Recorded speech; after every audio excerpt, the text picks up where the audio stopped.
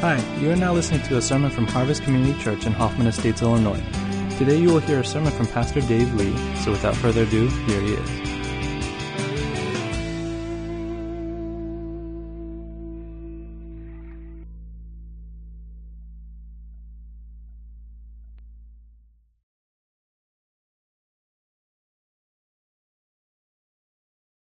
If you're new to our church, my name is Dave. It's my privilege to serve here as lead pastor.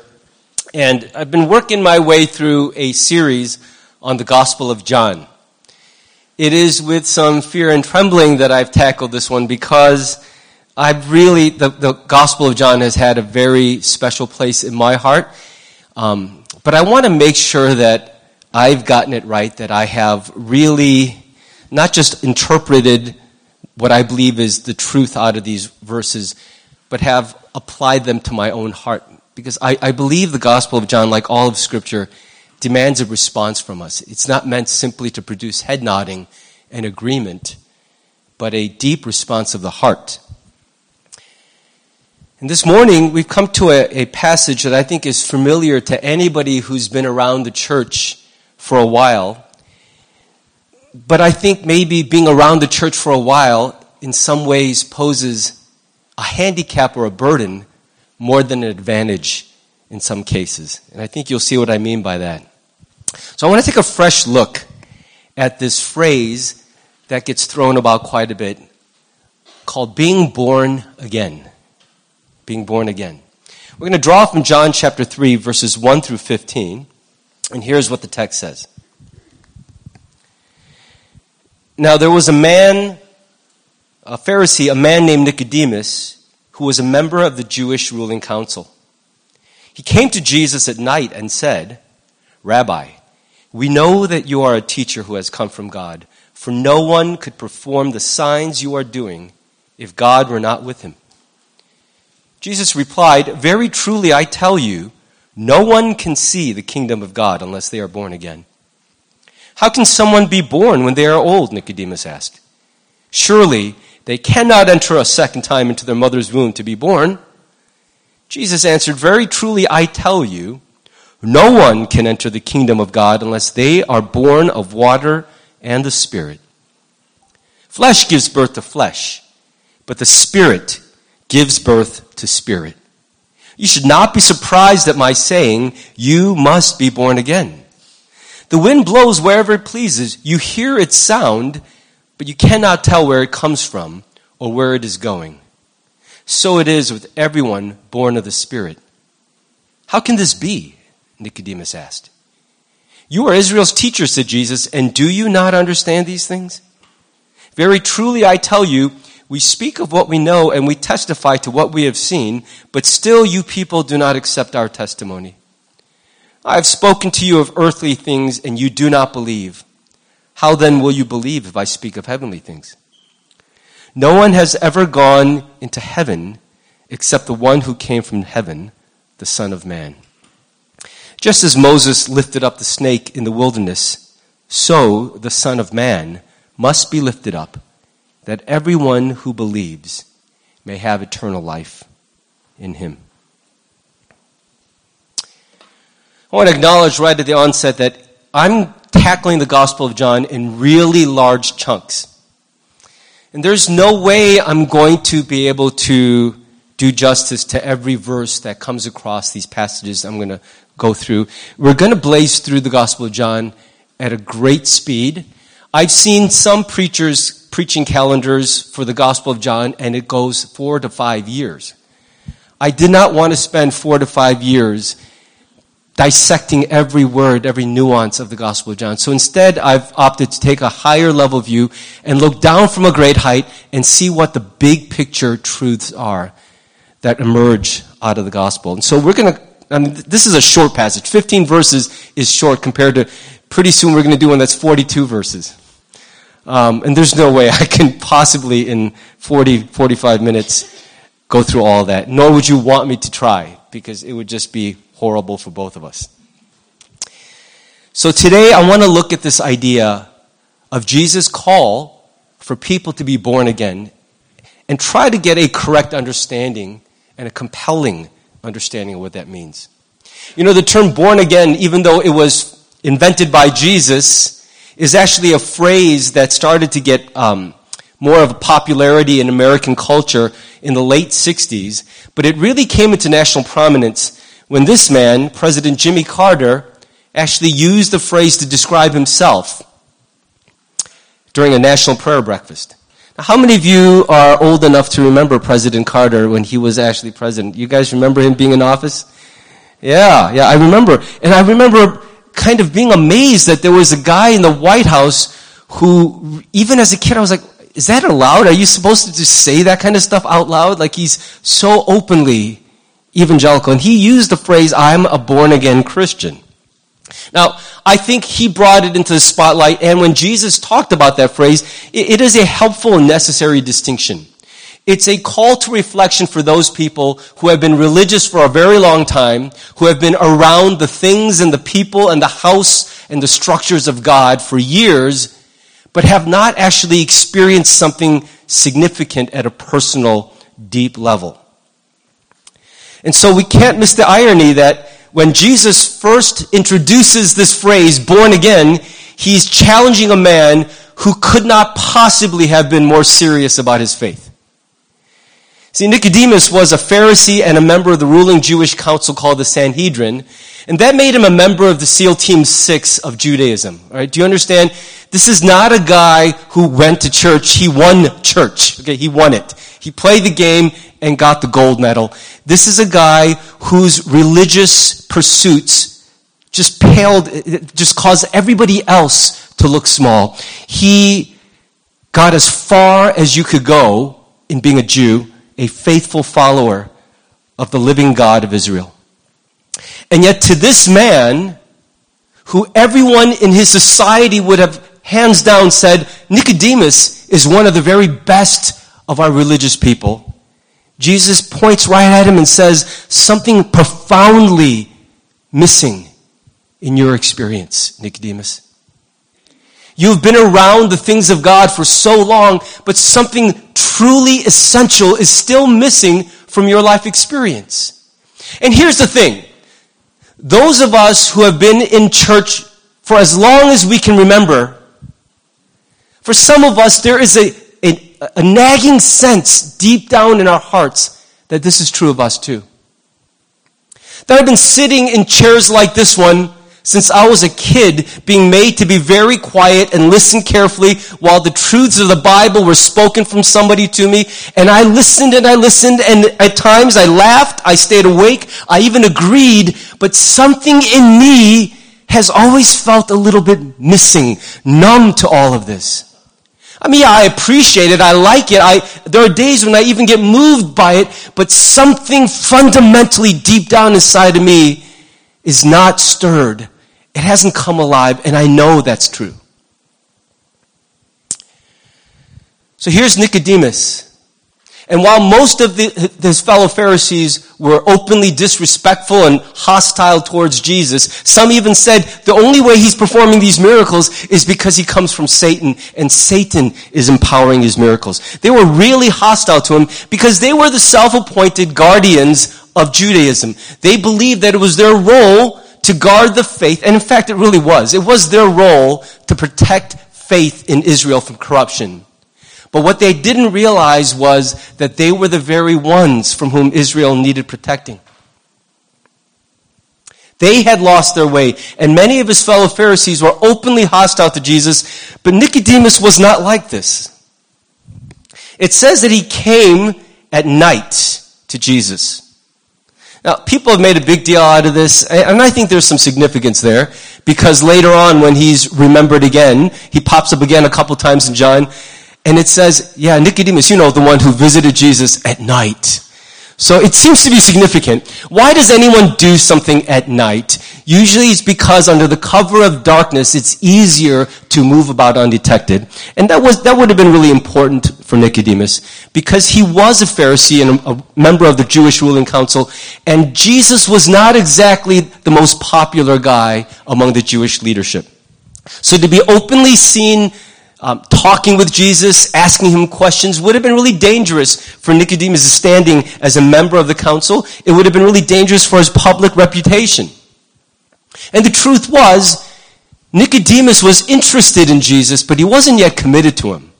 He was mildly curious, and so as most people do, and I don't want to judge Nicodemus too harshly. I think most people who are taking their early first steps toward Jesus do so tentatively. That's why many people who are far from God and want to check it out don't go to a small church, right? You don't want to go to church with 20 members where the minute you walk in, the whole church turns and go, hello, you're new, what's your name? You're just like, can you all just leave me alone? I'm here to just listen. I'm not sure how I feel about all this. So you go to a church with thousands of members where no one has any clue whether this is your first time or your 20th year at the church. And you want to sit in relative safety because you haven't made up your mind yet. You're still checking it out. And so you want to have a little bit of buffer, some anonymity. And that's really what Nicodemus is doing. All his life, he had been religious. He had won that game. And yet, something inside him said, I don't feel like this is everything that there is. And then he hears the teaching of Jesus. And he watches Jesus practice supernatural things, signs and wonders, miracles. He watches the obvious love and compassion in Jesus pouring out over people who don't really deserve this kind of mercy. People who his society had thrown out as garbage. And Nicodemus sees Jesus and says, something is different. I can't just brush this guy aside. It's bothering me. He's not somebody I can just ignore because he makes me feel like there's something I see in him that I've been missing all my life. And so he comes at night and he wants to talk to Jesus and learn a little bit more. And if we're being honest, I think that's the place where a lot of people really need to admit that they are, even though they've been coming to church for years. They've been curious, they've been drawn, but have never really bowed their knees and made this full commitment and had an experience where an encounter with the living God caused something dead inside of them to come to life. Now, what's interesting is there's no record that Nicodemus asked Jesus any question. But it says that all he says is, hey, Rabbi, very respectful. He says, hey, listen, Rabbi, we know that you're a teacher who comes from God, meaning the stuff you say rings true to me. It stirs me in some way. And the things you've done would be impossible if God were not with you. But so far, all he's saying is, you're like Moses, you're like Abraham. You're one of these guys that God is with you. You're a special man, and God's favor rests on you. And he says, there's no way you would do any of these things if God were not smiling on you, were not with you and backing you up. And so what he's really saying is, Jesus, I'm one of the leaders here, but I see something in you, young man. There's something special about you. I'm going to check you out. There's something there. And so he hasn't actually asked the question, but Jesus knows his heart. In fact, just a few verses earlier, it says in a haunting way, for Jesus knew what was in the heart of men. And he sees into Nicodemus' heart. And he immediately replies, it almost seems like a non sequitur. He says, very truly, I tell you, Nicodemus, no one can see the kingdom of God unless they are born again. Here's what Jesus is saying to him. You think you see me and the stuff I'm doing, the things I'm teaching, and you think you see something in me, but you don't really see at all. You see what anyone in an audience would see. You see what anyone with a pair of eyes and ears would see and hear, but you haven't truly seen anything. You approach me out of curiosity, out of a stirring in your heart, but you have no idea yet who you're standing in front of, who you're talking to. You will one day, but right now you have an inability to see truly who I am. And that's where I think a lot of people are in church. It's one of the reasons why it's so hard to stay awake during a sermon. It's not just because you're tired, and it's not just because I'm boring, even though both of those things may be very true on any given Sunday. But I don't think our inability to stay awake and track with the sermon is simply because I stayed up too late or this man does not know how to keep people awake. I think at the heart of it, some of it is this. The things being spoken about don't stir the depths of you because you're only hearing one level, and the truly exciting level is lost on you. You know, when you don't have anyone in your life, you hear love songs on the radio all the time, and they're just like water off a duck's back. But then you meet someone, and now every song you're like, oh yeah, that line, I'm going to just, if I ever got a tattoo, I would tattoo that line on my arm.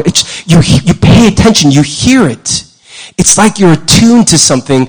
Everything stands out to you because there's more than one level of seeing and hearing.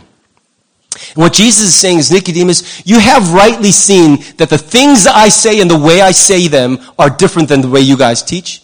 You've rightly seen that it'd be impossible for me to do any of these signs and wonders if God were not enabling me, but that is nothing more than everybody else sees. You have yet to see truly who you're in front of.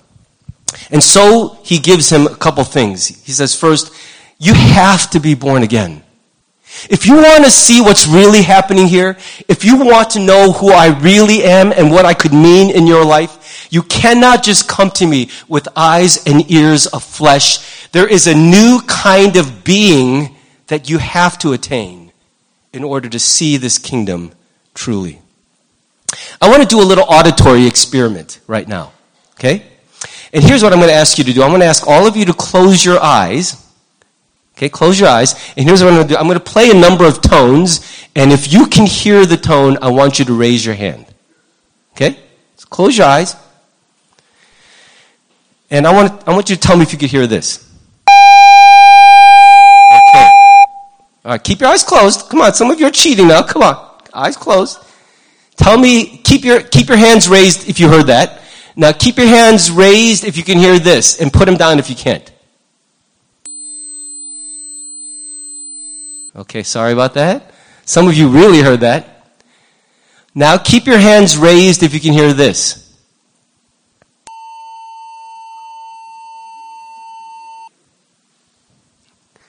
Okay, so some of you have put your hands down. Now keep your hands raised if you can hear this.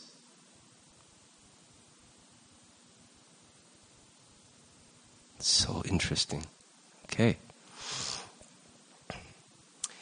That last frequency was 17,400 hertz, or 17.4 kilohertz. It's a frequency that almost no one more than 18 years old can hear. Mia Song, you have the distinction of being the last person who could hear that sound at Harvest. But I noticed that as we went from tone to tone, the number of hands that were raised decreased. And that's because at some point, no matter how carefully you're listening, something changes fundamentally in your ear structure so that you cannot perceive certain frequencies as you age. The reason I find that so fascinating, so relevant here, is that there are certain kinds of hearing that are not a function of desire or attentiveness or effort. You could try really hard at my age of 50 to hear that 17.4 kilohertz test tone. But try as I might, as much as I'm going, I'm not hearing anything. I'm just pretending. In fact, I even toyed with the idea of playing nothing and seeing who's lying. But here's the thing. Some stores will actually play 17.4 kilohertz constantly outside their store to prevent teenagers from loitering outside. Because teenagers stand out there, why do I have such a headache? Let's move. And the store owner was like, science wins again. I find it fascinating because it's not about wanting to or trying to. There's a point at which you're just not able to hear. You're just not able. It's like something fundamentally is missing in you, so that try as you might, no matter how many times it's played for you again and again, you won't hear what you cannot hear. And that's at the heart of what Jesus is saying. He's saying that there is a level of this whole reality, this kingdom of God, that everyone can see. It's like the 800 hertz tone. If you are alive and not deaf, every human being with a pulse can hear it. Okay? Every human being. If you're not deaf, you can hear 800 hertz. And if you can't, you're not with us anymore. You are a ghost. You understand? So at some level, there's just anybody with blood flowing through their veins can experience this level of things. But as you go up to these certain frequencies, it's no longer possible to hear. And what Jesus is saying is there's a level to this kingdom which is not available to those who are only born of the flesh. He says flesh gives birth to flesh, but the Spirit gives birth to spirit. You should not be surprised at my saying, you must be born again. See, there's a level of church that everyone can perceive. You're doing it right now, right?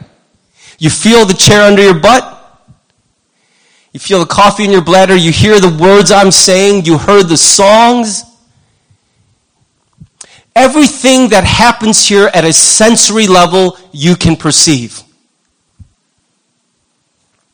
But there's another level of things happening here which some of us cannot see, cannot enter into. And that's because it is not something that is grasped by the five senses. It is something that is grasped by the Spirit deep inside of us. I understand this to be very true. It's part of my own testimony. I grew up in church, and the truth of Scripture was taught to me nonstop, several times a week for almost my entire earthly life. My parents very faithfully spoke the truth to us at home. I went to church and got it spoken to me at home, and I heard pretty much every word of it. I may not seem very smart, but I'm pretty attentive, and I miss very little. And so I'm listening, and sometimes I'm really keen to hear. I'm interested in what a person's saying. And I hear all of it through my ears. I see it through my eyes. But I completely missed the gospel for over 16 years of my life. Intellectually, I understood what it meant. In fact, I accepted Jesus 30 times or so as an elementary school student. But what I was doing was hearing the presentation of a mechanism, a process, and then following through with it. I knew this. I heard the description of hell. I don't want to go there. I heard the description of heaven. Sounds way, way better than hell. Who's with me? If you're going to talk about heaven or hell, what kind of dummy was like, give me hell? That's stupid. So I'm hearing heaven or hell, and I'm thinking way better to go to heaven. And how does it work? You're supposed to say these things. So I said it. And then the next week, I had done a few bad things. I didn't feel like it took, so I'm like, excuse me, Sunday school teacher from Moody Bible Institute, could you lead me in that thing again? I don't think it took. And I just did it again and again and again and again. But here's the truth. I was perceiving the gospel at a fleshly level, but I couldn't receive it yet at a spiritual level. It wasn't because I'm dumb and I didn't understand how it worked. I just was not ready to truly hear it. I wasn't ready to see in Jesus who he really was, or to see in myself who I really was. It wasn't because I wasn't reflective. It wasn't because I hadn't tried or hadn't gone to church. It was that something fundamental inside of me, deep down, inaccessible to me, but accessible only to God, had not yet happened in my life. And then one day in August of 1984, you've heard me say this so many times, it's my favorite story. It's a story when Jesus found me. And ironically, I told you this before, I heard the gospel for the first time when it was spoken by the least capable communicator who ever preached in the name of God. This man, without a doubt, had to be the least talented speaker I have ever heard. And yet, that was the first time I heard the gospel. And I can't explain that, because I heard it so many times presented eloquently, compellingly, and nothing in my heart stirred. And then one day, when I should have been asleep, my heart seized up and I couldn't stop listening. And then I saw myself and I could not stop weeping.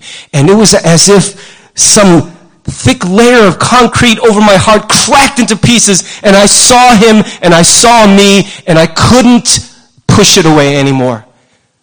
It's like floodwaters washing over me, and I was totally compelled. That day, August of 1984, 34 years ago, changed my life forever. I have never been the same since that day. And I had no control over that.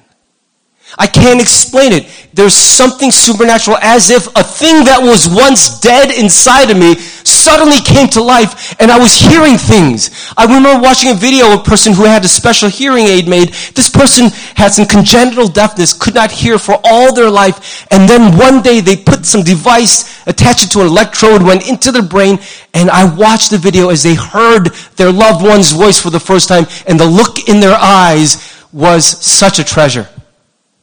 I could watch that video over and over. It's amazing to watch someone's eyes on as this thing which they imagined all their lives, they finally hear.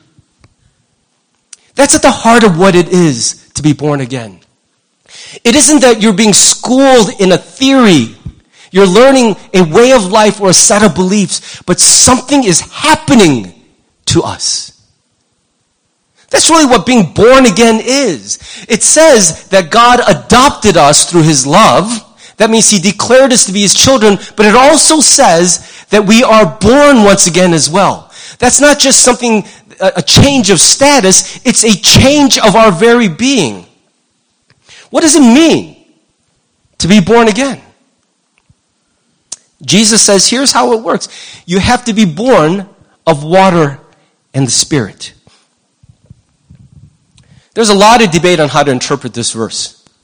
A lot of people see in the water a reference to Christian baptism, but that would be a little weird because at the time John was writing this, Christian baptism was not practiced widely. There was John the Baptist's baptism, a baptism of repentance that Jews were already familiar with. But Christian baptism as an inauguration or initiation into the Christian faith wasn't practiced yet. So it's unlikely that some ordinance like baptism was what John had in mind. In fact, to understand and interpret this statement properly, we also have to pair it with Jesus' rebuke of Nicodemus. Because Nicodemus is going, what do you mean born again? And I don't know if he's being sarcastic or intentionally obtuse, but he's like, I'm old. I can't go back inside my mom's womb at this size and at this age and come back. And yeah, that's true, but that's kind of a ridiculous reply. Like, that's all you got, Nico? I can't go back in my mom. Can't you tell I'm talking about something deeper than that? And then he looks at him and goes, aren't you like an expert in this? Are you not an expert in everything God has taught his people from the beginning? And yet, do you not understand? And that rebuke tells us that what he was missing was available to him in the Old Testament. In the scriptures of the Jews, which we now call the Old Testament, the answer lies there somewhere. It's available. In other words, he's saying to Nicodemus, you should understand what I'm talking about when I talk about this rebirth, especially when I use the images of water and the Spirit. And in no place do these two elements come together more clearly than in Ezekiel chapter 36. Look at these three verses. Ezekiel 36, 25 to 27. Here's what God says to Israel in the midst of their sinful rebellion. He says this to the prophet Ezekiel, I will sprinkle clean water on you, and you will be clean. I will cleanse you from all your impurities and from all your idols. I will give you a new heart and put a new spirit in you. I will remove from you your heart of stone and give you a heart of flesh. And I will put my spirit in you and move you to follow my decrees and be careful to keep my laws. What God saw was that his commands, his laws were a terrible burden to his people because they had hearts of stone. They knew what God wanted. They just didn't want what God wanted. And so if they wanted the blessings and benefits of God, they would try to toe the line and obey what God commanded, but their hearts weren't in it. And so all the time, it was a fight. It was a struggle. It's sort of like when you want to do something in your free time and your parents don't want you to do that thing in your free time and you can't wait to go to college so that in your free time you could do that thing all day long with no interruptions. It's because because you don't want what they want. And so their authority, their commands are a burden to you because you want different things. And if you want food, if you want use of the car, if you want a little money, you better follow what they're saying. But it's constantly a struggle, isn't it? It's constantly a struggle. It feels like a fight every day. I don't want to read just for fun. There's no fun in reading. I did all my homework. Why can't I just... You know that feeling. And we adults feel like that all the time. All right, fine. I'll do it. But my heart's not in it. It's because the heart in us doesn't want the things of God yet. He says, I can't just keep telling you what I want and what's going to happen if you don't do it. What's needed most fundamentally is a deep change in you so that rather than just hearing and being warned, you begin to want what God wants. Something deep inside of you changes.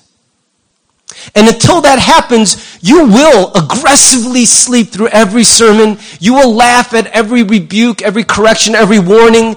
None of this will be interesting to you. It will all seem like foolishness. It's not because you're a bad person. It's because spiritually there isn't life yet in your soul. It's not possible to be moved by a love song until you fall in love. I guess poets feel that way. There's no one, but just the idea of love is lovely to them.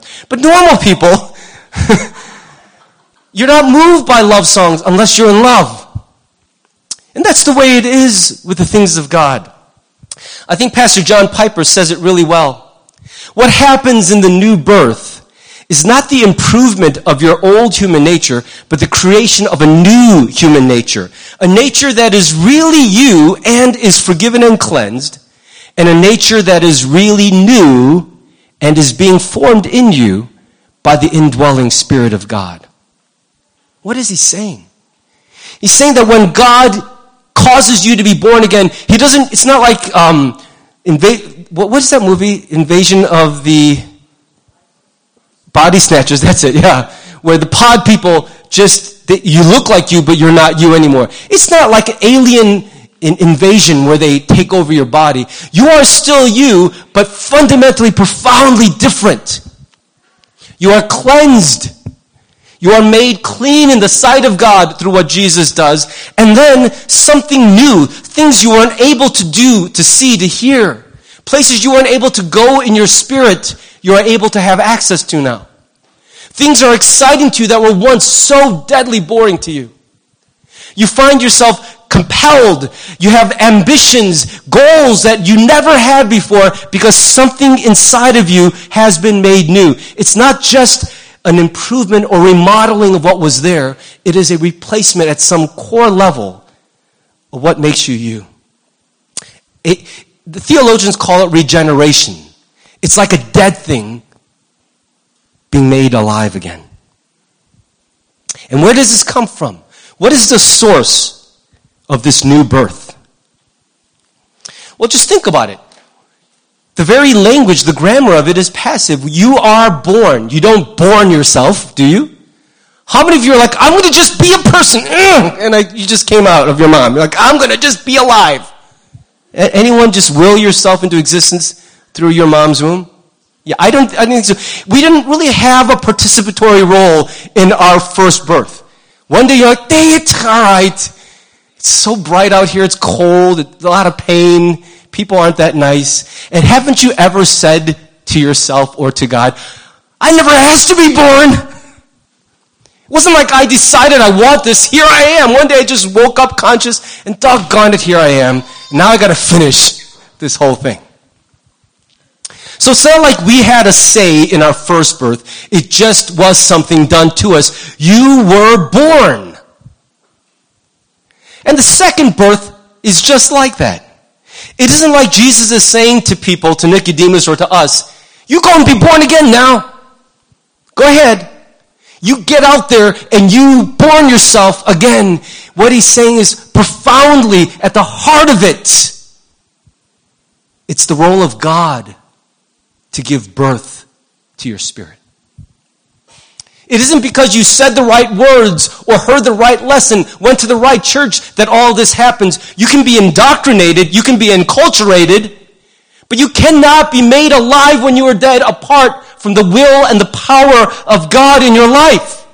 And that's the missing ingredient for a lot of us. It's why we struggle so much to have any real desire for the things of God. If truth be told, we are just waiting for a situation in our lives when we're finally free of all those who hem us in, so that finally, without molestation, we could just be and do what we really want. Apart from God, we cannot experience this new birth.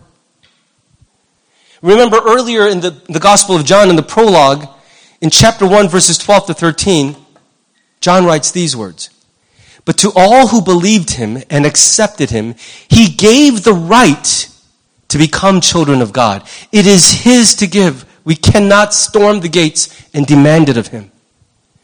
They are reborn, not with a physical birth resulting from human passion or plan, but a birth that comes from God.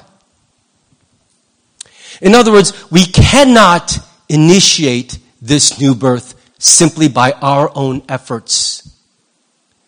God has to do something to touch the depth of your heart. I know you have tried mightily in the past to care about these things.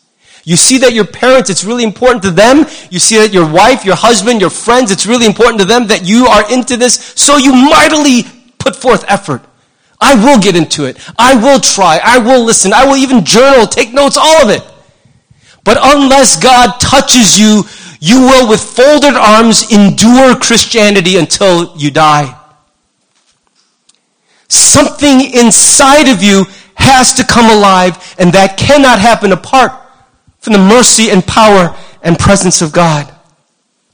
Jesus uses a curious illustration to make this point. He talks about the wind. If you know anything about the wind, you know that wind, you could hear it, but it's invisible. Right?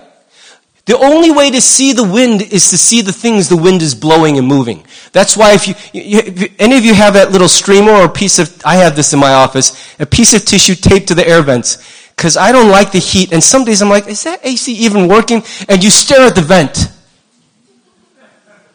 How many of you can see air coming out of a vent just with the naked eye? Yeah, you can't. Don't even pretend. So you put a piece of tissue, you tape it up there, so that when the thing is fluttering, air is coming. The only way to see the wind is to see what the wind moves. So even though you can't control it, even though you can't see it, when the wind touches something, it is unmistakable in its effect. I believe it's the same way when the Holy Spirit of God, when the living person of Jesus inhabits a person, touches them, causes them to be born again. It's not like just their habits or their lifestyle change. You see it. It's unmistakable. Something has changed in the core of that person. It's not just better habits, better morals, but something that was dead once is coming to life. It's like you don't recognize the person anymore. They're excited by things they were dead to before. They set goals in places that they didn't care about. They were apathetic before. They're awake and laughing at things that put them to sleep before. You ever see a guy who is too cool for school and then he falls in love and he's giggling all the time? Oh man, I love it. You're like, what happened to you? She happened to me. It's just how it is. You could be so cool till you fall in love, then all decorum goes out the window. You are just a different person. Now, I want to be careful not to equate being born again to falling in love. There are parallels, but you get the point. It's unmistakable when God causes someone who is spiritually dead to come to life. You can try to fake it so people get off your back. You can even try to fake it because it matters to you. You want to get it, but you cannot fake it till you make it with this. It is not a new birth available to you by effort or desire alone. It is something that we must come to God, throwing ourselves at His mercy and saying, I cannot make myself come to life in my spirit. You must do that for me. And if you've already had that experience, but there's someone in your life you love, stop yelling at them, lecturing them, dragging them from meeting to meeting. Pray with all your heart that the God who puts people to life will cause life to spring forth from His Spirit in them. If that doesn't happen, it won't matter how many meetings and gatherings and services you drag them to. How many times you happen to be playing just that sermon in the car when you're driving them. Oh, how did this come on? Could you pause in our conversation for a second? I just want to hear this. Really, you just want them to hear this. You can't play those games forever.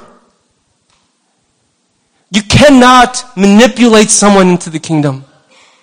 It is a work of God, and the most loving and faithful thing we can do is fall on our faces and cry out to God, who alone saves people, and say, save the one I love.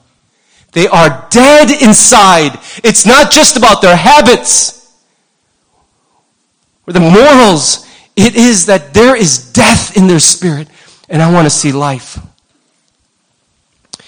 When ancient sailors tried to navigate the oceans, they absolutely depended on the wind. And if their sails were open and the wind was blowing, they could cross oceans and go from continent to continent. But if the wind ever died, those sailors were in terrible danger. Yes, they could work against the ocean pulling on the oars, but you can only go so far and so fast on human power. When the wind doesn't blow, that ship will be dead in the water eventually. And when I say dead in the water, I mean it literally. Those sailors will be dead floating on the water.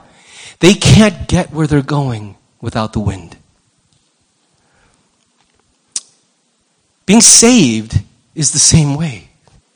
You can't earn a degree in Christianity by attending church school for all your life. It is not a thing that happens as a result of knowledge alone, but it is something which God does deep inside, and to get it, we must cry out to Him in dependence and desperation, the way sailors in the doldrums cry out to God for a breeze. John Piper was really helpful to me this week as I was trying to understand this and grasp the big ideas, and he offers a few tests to gauge whether you or someone else is truly born again. Now, I don't know if you grew up, maybe some of you young ladies, you Vogue or Mademoiselle or something, there are all those little tests. Here's a test to see if he really is into you, and there's these 10 things. Or I am a little skeptical about tests like this, because I'm not really sure with a multiple choice thing you can really assess anything this important. But the spirit of these tests are simply this. John Piper takes certain truths of Scripture that the Bible, God Himself says, if you have this new life in you, if you have this, not just an indoctrination or an enculturation, but if something has come alive in you that was dead, these are the signs you'll see. He teaches that in the Bible. And so John Piper has taken these scriptures and said, well, if that's true, then just ask yourself, not in a spirit of condemnation or judgment, but the way your doctor will say, hey, does this hurt? Now, what do you gain by lying to the doctor? No, it feels great. You might die, because that might be something he needs to know to help you. What's the point of lying about that? It's not a test to go, you're injured, you idiot.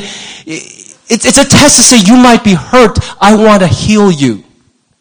There might be something really wrong with you, which can be fixed if you will acknowledge before God, the great healer, that you are in need. So the spirit of these tests is not to judge anyone. It is to ask yourself, are these things true of me? Do they indicate that it's not that I just learned how to be a Christian, but I am truly born once again? I'll run through them quickly and then I'll close. The first scripture is Romans 8:7-8. The mind governed by the flesh is hostile to God. It does not submit to God's law, nor can it do so. Those who are in the realm of the flesh, in other words, can only hear 800 hertz, cannot please God. Meaning if the only level which you interact with the kingdom of God is what the 5 senses make available to you, you haven't been born again, then you will be hostile to God and to the commands of God. So a test is, do you have a submissive or a hostile spirit towards what God wants? When God says a thing, do you find yourself resenting it, or do you find yourself drawn towards it? Yes, if that's what he wants, it is what I want. Help me, God. I'm weak in this, but I want your standard for my life, not mine. I want to be pleasing to you. I don't want to come to you making demands of you. I want to come pleasing you. So, how does your mind work? What governs your mind? And what is your spirit like towards the things that God wants? Here's another one. 1 Corinthians 12:3. Therefore, I want you to know that no one who is speaking by the Spirit of God says, Jesus be cursed, and no one can say Jesus is Lord except by the Holy Spirit. So in your deep heart of hearts, what is your attitude towards Jesus, the Son of God? Now, maybe you don't come right out and say, Jesus be cursed. Most people are too superstitious to say anything that irresponsible. But can you honestly say that he is the one whose guidance and direction you consistently seek and submit to? That's what Lord means. Not just that I'm a big fan that he saved me, but that he orders my life. The things I do are explained because they are what he wants from me. I do what he tells me. In fact, I know what he wants because I'm asking him all the time. I have friends in this church who share stories, testimonies, how once they only lived for what they wanted. That's the only thing they knew. But then strangely something happens and they find themselves always asking God, what do you want? And it's such an exciting, weird new experience because they never cared about that before. And suddenly they care. And suddenly they're obsessed with doing what God wants. So lordship is another test of being born again. Can you honestly say that your life is explained by Jesus being the undisputed master over everything that you do? Now, I'm not saying you'll never have weak moments or failures.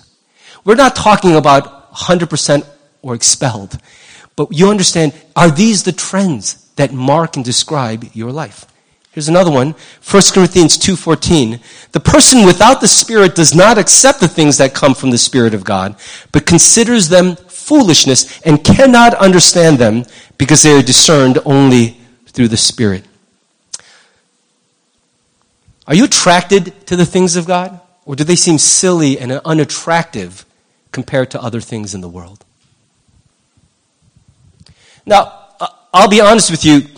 If you were to tell me, hey, would you like to attend a lecture on supralapsarianism, or would you like to watch the newest Avengers movie? I'd have a bit of a conflict in my spirit. Because certain things are just fun. I'm not talking about whether you can recognize fun and what's important or necessary, but are you drawn, are you attracted to the things of God? Are there times when during a sermon, it's not like you just laughed or you found it interesting, but as the word was spoken, something in you kind of jumped a little bit. Oh, that's really right. I'm drawn to this. I'm pulled in that direction. Or, why would anyone think that's okay? Why would anyone want to live that way? I feel no pull towards what this person is describing. And let me give you one last test. 1 John 4:7, dear friends, let us love one another. For love comes from God. Everyone who loves has been born of God and knows God. Do you have a growing love for people in your heart? I'm not just talking about the people you want to love, but even those that are hard to love. Do you find that over the course of your life, the capacity to love your fellow human being is growing? We all have people we like. We all have people we don't like. One of the marks of a new birth is that we grow day by day in the capacity to love people around us, regardless of who they are, what they believe, what they stand for, how they behave. Something divine touches us. And when we look at our fellow person, our fellow human being, what we feel is a growing love. I don't know who's playing the keyboard, but if you would just start to make your way up, praise team, just make your way up. I'm going to land this plane. So I want to return to the guy we started with as we close the sermon. This guy, Nicodemus. I've been calling him Nico all week. I don't know why I'm doing that, but in my mind it just makes him feel more like a person because I don't know anyone named Nicodemus. But Nico or Nick sounds like someone I might know. So what happened to Nick?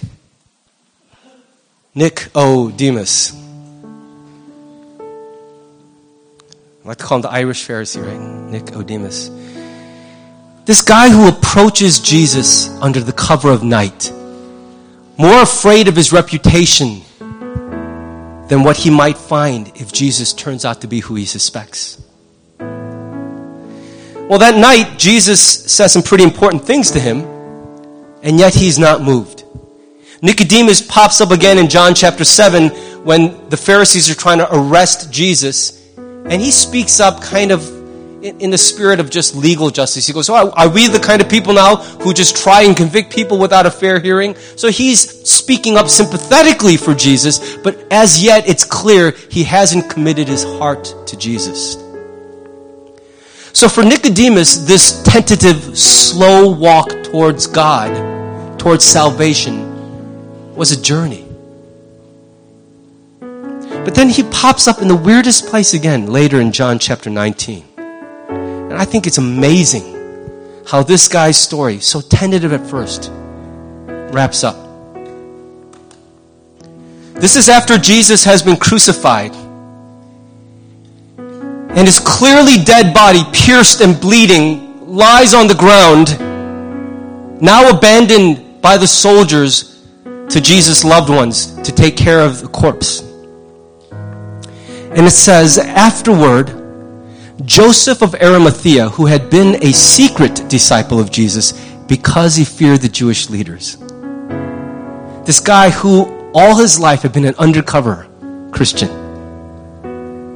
still managing his public reputation. When he sees Jesus dead, he no longer can hide who he is. And he outs himself and he asks Pilate for permission to take down Jesus' body. When Pilate gave permission, Joseph came and took the body away. And look who else is with him. With him came the other secret believer, Nicodemus, the man, his forever, who had come to Jesus at night. He brought about 75 pounds of perfumed ointment made from myrrh and aloes. Following Jewish burial custom, they wrapped Jesus' body with the spices in long sheets of linen cloth. The place of crucifixion was near a garden where there was a new tomb never used before. And so, because it was the day of preparation for the Jewish Passover, and since the tomb was close at hand, Joseph of Arimathea and Nicodemus, two men of great prominence in their society who had kept their faith very much a secret, have the privilege now of preparing and laying to rest the body of Jesus before he would step out of that tomb and change human history forever. For some of us, we need to be around the things of God and the people of God for a very long time before God finally catches up to us and takes that dead spirit in us and brings it to life.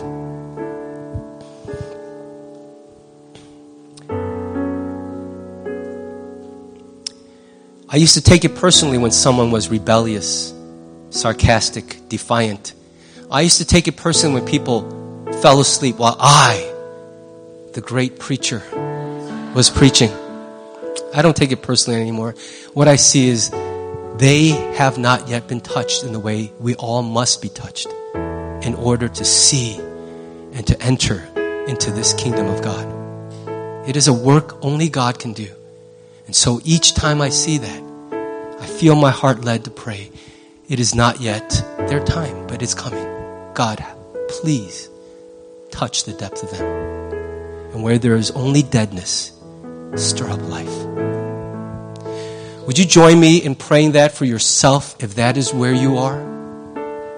And if that business has already been wonderfully done by the Lord, would you join in praying for people you love who are dead in their soul and need to be made alive?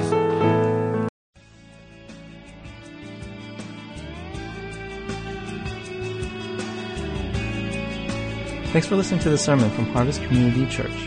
If you would like more information or have any questions or comments, check out our website at harvest-community.org. Thanks for listening.